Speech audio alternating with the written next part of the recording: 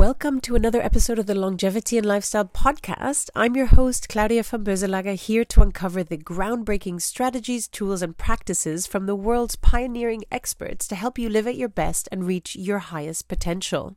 Today's episode is a special recap episode featuring a short clip from the previous week's episodes. It serves as a teaser into the wealth of insights, entertaining anecdotes, and valuable tips from the various conversations to give you a flavor of the episode and guest. If you'd like to check out the full episode, simply go to longevity-and-lifestyle.com/podcast. Please enjoy. I'm not against salt and I'm not against sugar. I just think we need to be aware that they can activate the switch. And so I recommend for healthy living to minimize eating a lot of sugar and to avoid sugary beverages. Really, it'll help. It'll help you a lot. Doesn't mean you can't have cake, your birthday or things like that. But you just have to be aware that it activates the switch. Same things with salt. Salty food is going to activate this switch. It's a slower activation, it seems, than with sugar. It takes longer. You have to be careful. And so try not to add salt to food. Try to keep your salt intake down. If you are eating salty food, drink water. Just drink water with it. You can neutralize it. And if you're on a low-carb diet, you probably don't have to worry about salt because you're not eating the carbs that are required to convert the glucose to fructose. You should know that when you're on a low-carb diet, your body is making glucose. You would call it gluconeogenesis. So glucose is in your blood, but it's being made from muscle and fat, and you're not producing a lot of it. But when you're eating carbs, you can eat a large amount of glucose is a problem. That's really helpful to understand as well. And I think the key is with that water consumption, obviously, barring those three scenarios, just to hydrate the body and to give it the right resources, and obviously then cutting down on salt. And again, I think just that education around reading labels and salt is actually in pretty much anything. And even I was looking once at a packet of chocolate chip cookies, and not only the amount of sugar in there, but the amount of salt that they were putting in there to neutralize the sweetness. It was really wow. Wow, that's really interesting. I have a friend who's in the food industry, and he started telling me about how all these foods get injected with salt. And what they do is they inject meats and stuff. And it makes the meat look bigger, like a shrimp looks really bigger because it's been pumped with salt water. And then the truth is that it's actually much smaller. And when you put it on the frying pan, all the water comes out, the salt stays. And now you got to process. Sometimes they'll tell you whether or not it's been injected with things. And salt water is a favorite thing to inject into these shrimp and stuff. Oh my God. Actually really interesting what you were saying, because literally a few weeks ago I was at my parents' and I was making some shrimp, but I tried to always, where possible, find the wild caught shrimp. Now it was still in its shell, but they don't shrink in size. And I was thinking how astoundingly what a difference. And I'm very wary that a lot of the shrimp, even if it says, you have to really read the label, but a lot of them are farmed, filled with antibiotics, etc. But that must be the telltale sign how much the shrimp, when you warm it up, shrinks or not. Yes. Shrivels up in front of you. But processed food, there's so many studies that show that if you can try to reduce your intake of processed food, you can really help. And it's because of the sugar and salt, high fructose corn syrup, and all these things. MSG. It's horrendous, exactly. So I think with seafood, it's finding that wild caught seafood, and then for meats, right, the grass-fed meat as well. And you can taste the difference. And I think it's moving away from having to have a huge steak every night to actually seeing it as like an exception, like a nice pleasure a few times a week instead, and then rather invest and buy the quality versus the quantity as well, right? Yeah, grass-fed is really better than grain-fed. And I didn't really talk about this in my book, but it's really true. With grass feeding, you get much more omega-3, and with grain-fed, you get more omega-6 in the meat. And there's really increasing evidence, and I do talk about this in the book, about how omega-3s are so healthy, and omega-6 tends to be pro-inflammatory. And these seed oils that are omega-6 rich, not so good. And they interact with this fructose pathway. So if you give omega-3, you can block some of the effects of sugar, especially on the brain. So if you give fructose to an animal, you can actually show that it can impair their ability to get through a maze, and you can reverse that with omega-3. Walnut oil is a flaxseed and fish that are rich in omega-3, salmon. That's good. Rick, what would you say, and I'm just trying to hypothesize here, because I know you're also amongst other the research scientists in you, but I'm looking at like a Venn diagram intersection of between salt and sodium chloride specifically, fructose, and all metabolic or many metabolic diseases. Would you almost say that combination is a major driver? Oh, it's unbelievable. And so one of the strong associations initially was, yes, sugar intake, salt intake, they're associated with obesity, they're associated with diabetes, the metabolic syndrome, fatty liver. This is where my research was. Kidney disease and these kind of classic diseases, then leading to heart disease and so forth. But one of the two incredible areas that we started looking at is how the switch, and they can also be important in cancer, and also how it's important in neurologic disease, especially dementia. The cancer one is really interesting. Fear, self-doubt, worry about putting yourself out there, afraid to fail. When things shift, especially after 2 years of COVID and now inflation and a looming recession, whatever insecurities or self-doubt or imposter syndrome you had is going to be magnified. And you're like, oh, that's great. Thanks for that uplifting message, right? Yeah. But if you know that, wouldn't it be better to anticipate and prepare, fortify your mind rather than reacting? And that's what I'd love to challenge you to think about today, is how do you feed your mind to fortify it against the enemy that's coming? And the enemy is that inner self-doubt where you turn into the thermometer of life, with your emotions going up and down by the news or your friends or the kitchen table talk, rather than being the thermostat and saying, hey, in times like these, real success can be found on a whole nother level. Google when the most money is made. It's usually during a recession, but it's by the few who look for opportunity, not for obstacles and what's wrong. Robbins always says, what's wrong is always available, but so is what's right. Yes. So what I would say going into a shifting world is the first thing we have to do is go upstream and fortify the mind. Whatever that takes, if it's listening to audios, reading books, being with your family, praying to God, I don't know what it is, but find something to fortify your mind and train yourself to look for opportunity through this. That's the first thing I think, more important than any. You're helping to build resilience to your stress response. The body does not know the difference between you running like a marathon and you sitting there being stressed in a meeting. It experiences that exactly the same, all of the same, maybe not the severity of the response. It could be. And there's some people who will get into a conference meeting, a board meeting, and their heart rate will go up to 140, 150. And it looks like, yeah, they're like in a really good, steady run, but the body doesn't know the difference. What the body does know is how you react to it, how you respond to it. And so this is why we say, like, when we think about heart rate variability, when we think about stress resiliency, we want to think less about my intention is to increase my value. No, my intention is to really, number one, access or look to see what is my self-awareness of where my mindset is right now.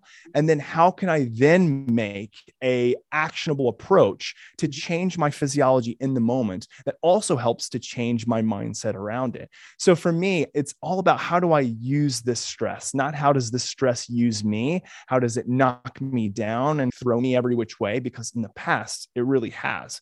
And for a lot of people, it can really shake, rattle, and roll them because stress can just have a chokehold on them. So we think that there's those two things, self-awareness and then self-regulation. Like, what do we actually do about it in the moment? So finding your baseline is incredibly important. So at Hanu, the first thing that we do is that we look to see what is your upper ceiling. So where is like your high average? Where's your low average? And then what's your actual baseline average? So we basically create this box, like this window, and we say, and we get better with time. So the more data that we get, the more that we can hone in the window. We can broaden it or we can shrink it down. We know that when people are in a stressful situation, physiologically or psychologically, that heart rate variability is going to significantly decrease. And so when it decreases below that threshold, and this is how we do it with Hanu, is that you'll receive an alert. We'll say, hey, something looks like it's going on. We just wanted to check in. And you have the ability to log, like, this is what was going on. I was engaging in my number one, like, large scale stress response is email apnea. That is unconscious breath holding when I'm writing an email, especially if one's a little bit contentious. And it happens to a lot of people. But if I'm holding my breath while writing an email, I'll look on my Hanu, I've got it right now. And as I'm talking and stuff, heart rate goes up, HRV goes down. I'll just see it pull on it. And I'm like, oh, there it is. And that's when I can then engage. And I'm self-aware. I'm engaging in like self-awareness. Now let's do some self-regulation and get myself back up to my baseline range. And really what we say is with HRV, normal is good. Normal is best. We're not trying to say, hey, let me inflate my HRV as high as I can. There is benefit to that.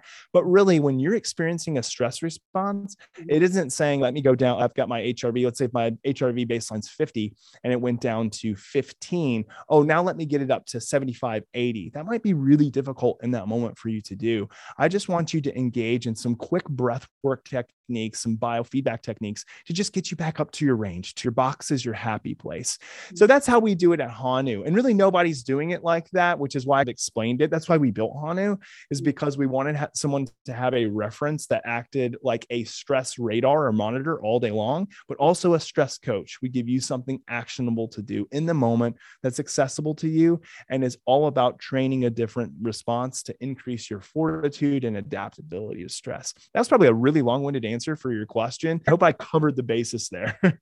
I think it's super helpful as well, because obviously speaking with different people around biohacking and biofeedback and devices, they're like, what am I supposed to do with all this data? And you guys really solve for that and actually proactively help people. So one is the awareness, as you were saying as well, but then, and I'd love to uncover a little bit like the tools and strategies and how you do it at Hanu. Over time, you have the window, you have the ceiling, you have the floor, you have your sort of baseline, and you see what's going on as well. What are some of the trainings that you offer? And I would assume that some of the trainings are done at a time, not during the board meeting, but in terms of you get trained to do it so that when you're at the board meeting, you can then use those tools. So can you walk through a little bit like that client journey and how the training works? And then what are some of the tools and mechanisms that you recommend? Yeah, absolutely. A lot of it has to do with intention. So the first thing that we want to know is, what do you want resiliency for? What do you want stress resiliency for? So a good blanket 30,000 foot view type response would be, well, I want better longevity, better health span. Yeah. Well, great. Okay. So we'll focus on that aspect. But a lot of people, it's like, I want increased cognitive performance. Or I've worked with a lot of business professionals and executives who say, I want less emotional reactivity. Like I fire off the email and then I send it and think, oh goodness, can I retract? I regret it. Like, and that happens so often. Or they think, oh man, I shot some words out of my mouth that I'm not very proud of. Or I threw some gestures with my hands at the car next to me when they cut me off in traffic. Or I rolled down my window and yelled at them. Like a lot of people like will say, like in the moment, everything takes over, their stress response takes over, anger, aggression, and then they just engage in the behavior. And then when they get home, they think, my goodness, what was I doing? Or if it's like me, it's, man, I said that word out loud and my two boys are like sitting behind me. Great example, psychologist, Dr. J. Wiles. It's like all those things. So how can we then have an intention of what do we want to do? Increase performance, increase resiliency, just like engage in better relationships. So it starts there. So once we know what you want to get out of this, then we can tailor, we can curate a personalized pathway or journey for you. And I want to speak, I know I'm speaking directly to Hanu, but this doesn't have to be done with Hanu. The great thing about this is that any type of wearable that you have is going to give you insight into your response. A lot of the wearables are created for recovery, which this is a wonderful recovery tool. I always say that anytime you're not working out, you're recovering. So this can be a beautiful tool for that. But a lot of them, again, they give you one static score that's taken maybe typically overnight. Whereas we do it differently when we're actually monitoring you all day long, continuously looking at fluctuations or changes in heart rate variability. So let's say, for instance, a lot of people who are like using our platform now as like alpha testers. So they're first people on it who are like our close advisors. A lot of these individuals just want like better overall fortitude and resiliency and want to enhance performance in whatever that they do. So the thing that we say is like, okay, the best response is that, well, number one, we need to see what are those things that are like ticking away at your resiliency. So we have to create better self-awareness. Like, what are those things that are really like knocking down your nervous system and it's having a hard time recovering from that? So that's key point number one.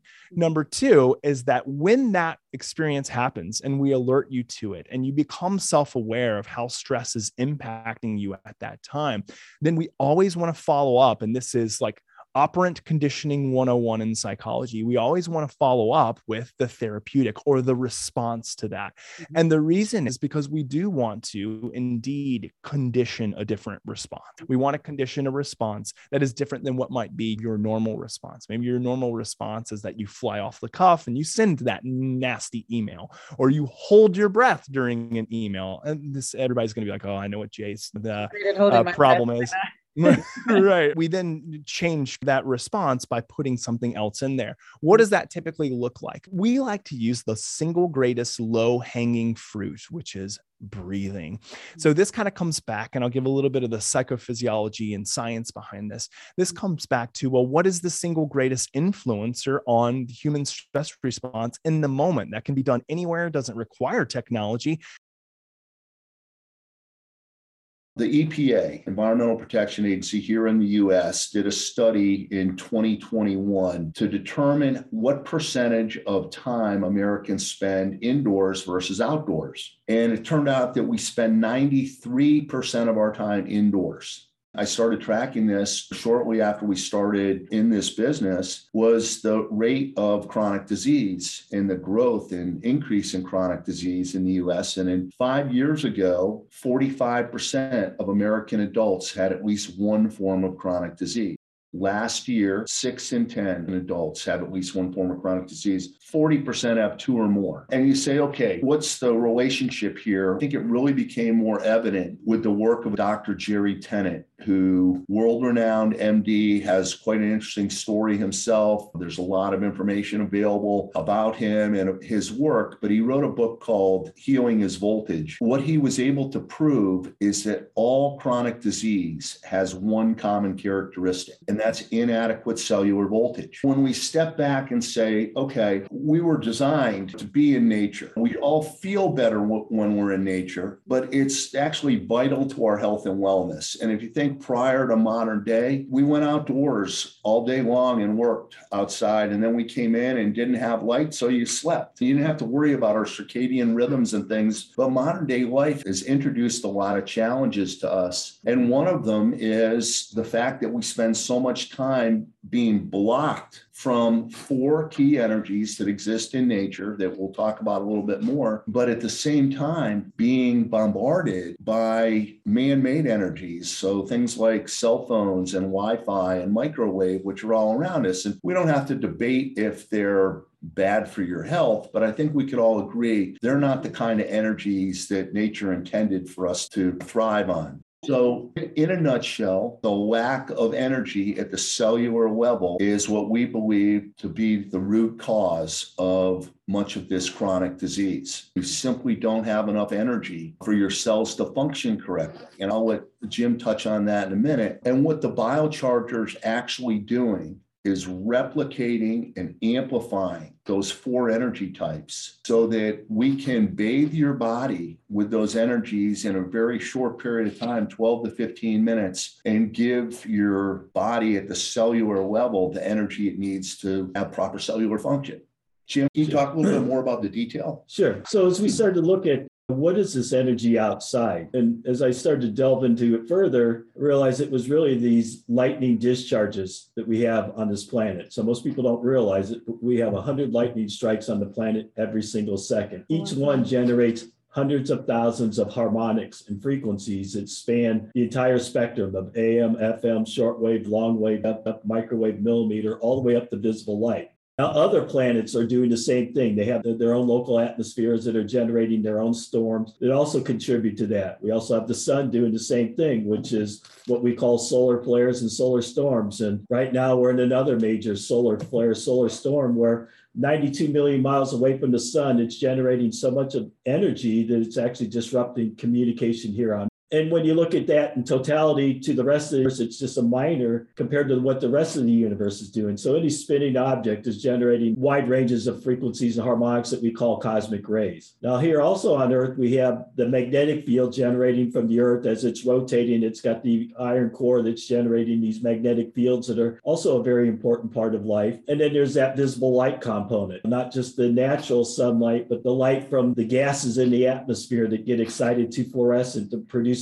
thousands of different wavelengths in that visible infrared, far infrared, near infrared, visible light, ultraviolet spectrum that's also vital for our life. And when we're in buildings, especially large buildings that have beaten rebar, they're literally blocking all that natural energy. And because we're spending so much of that time, it has a direct effect on that voltage that's within the cellular level. What we decided to do is actually replicate and amplify those energy levels, much like nature does it through plasma discharge. So simply put, the biochargers replicating these 4 different energy types to mimic what's happening in nature. And we do a little bit different than what man-made does. So man-made is more of a continuous wave. We're pulsing it just like nature does. So incredible that you're able to consolidate the galaxy and the universe of energy, right, into one of these devices as well.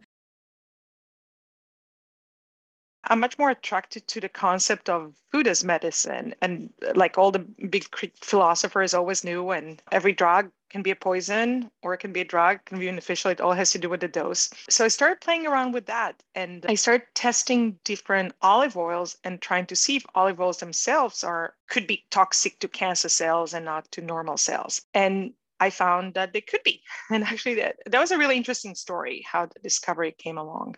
Yeah, please share. So when we published the first study about oleocanthal, we were contacted by olive oil producers from Greece that their olive oil that they're making was tested, and it was found to have the highest concentration of oleocanthal ever found in olive oil back then. Wow. In 2014. So that was exciting, and they offered to send us the olive oil. So they sent us a bottle of the olive oil, very fancy. It's called the Governor, and I'm since I started actually selling that olive oil because I believe in it so much. I tasted it and it was nice and spicy and peppery. And that is something I knew at the time that is a sign of oleocanthal. So when you try different olive oils in a supermarket or in a specialty store, if an oil gives you a sting in the back of your throat, that's the sign of oleocanthal. So I knew it has a lot of oleocanthal, and they sent me the proof that it does. But I was wondering if I can treat cancer cells with olive oil. So I poured some of that Governor olive oil on a plate of, I think it was prostate cancer cells that I was working with at the time. And I went home and I came back in the morning, all the cells were dead. Wow. So I was thinking to myself, geez, all right, is it every olive oil? Like if I go to the supermarket, I pick up a bottle of, the most common $10 olive oil, would that do the same? I went down to the supermarket. I picked up a bottle of a $10 olive oil. I poured it on a plate of the same prostate cancer cells. I went home. I came back in the morning, and there were double as many cells in the plate. Oh, wow. Why do you think that was? Because that's what cancer does. Cancer doubles every day. Cancer grows. So basically, the olive oil from the supermarket did nothing to the cancer cells, while that fancy olive oil from Greece did something. So I knew there's something in it. And then I started sourcing many, many different olive oils from all over the world, from many olive oil producing countries. I started comparing their ability to kill cancer cells in a dish. And what I found was that some olive oils are better and some olive oils are worse. But the common denominator and what showed really beautiful linear correlation was the higher the oleocanthal concentration in the olive oil, the better it was at killing cancer cells.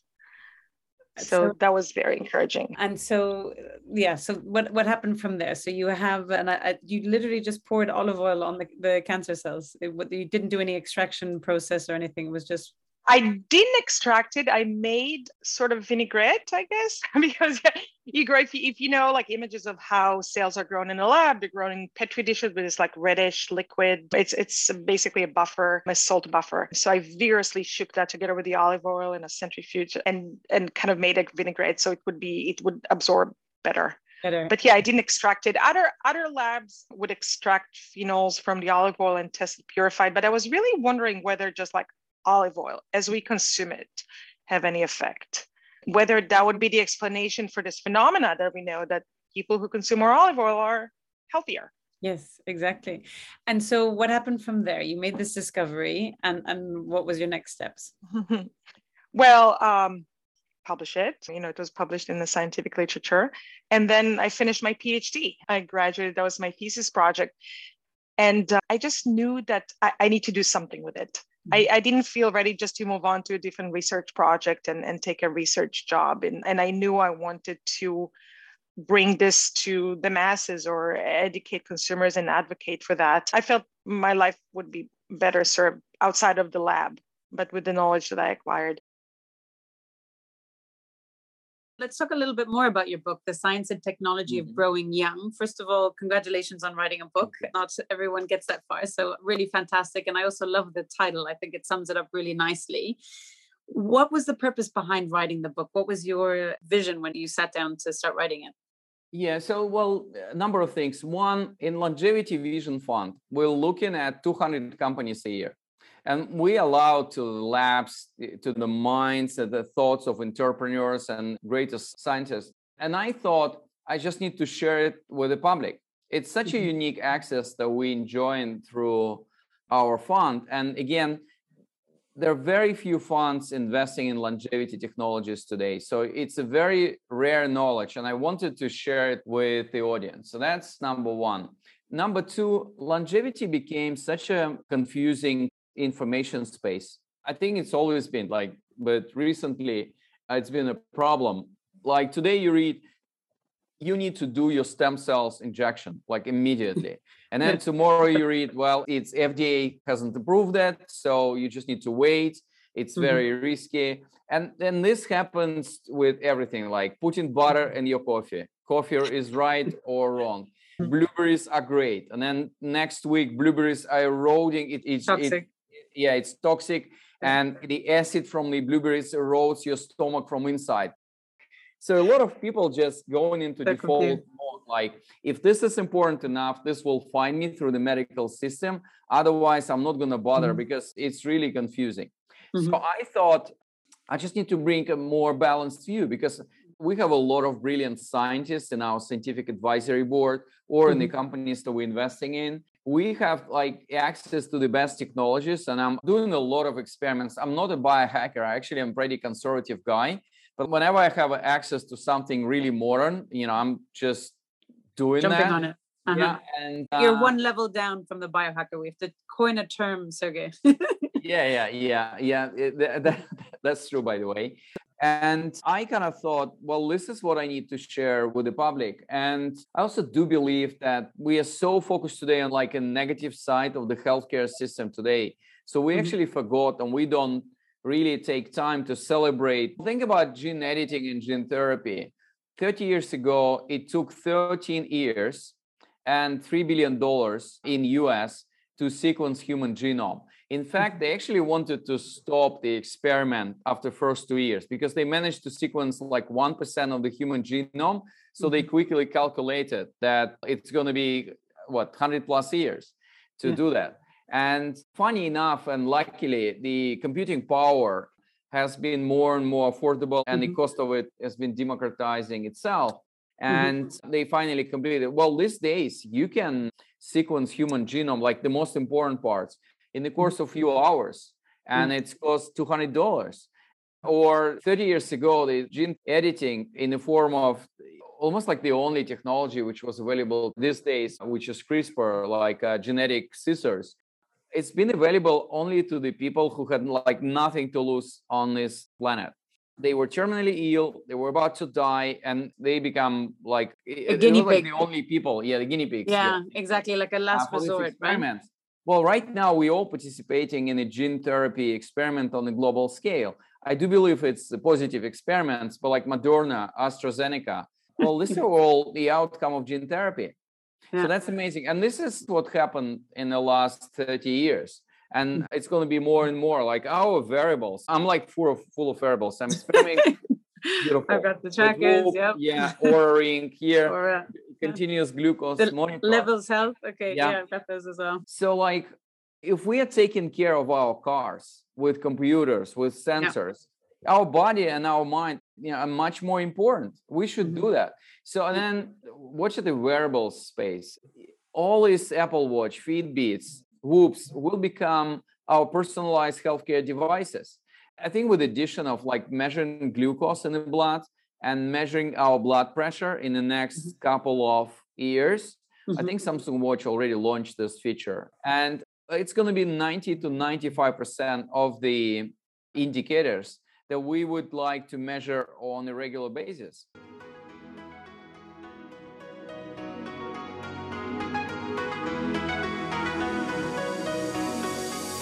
Hi everyone, this is Claudia again. Before you take off, would you like to get a short email from me with some short but sweet fun tips, tricks and updates on all things longevity and lifestyle? This could be cool products that I've discovered, interesting posts or articles I've read, and other fun and helpful things around longevity and lifestyle I've found for you. It's a very short piece of inspiration for you a few times a month. So if you want to receive it, check it out by going to longevity-and-lifestyle.com. That's longevity-and-lifestyle.com and leave your email to sign up for the next one.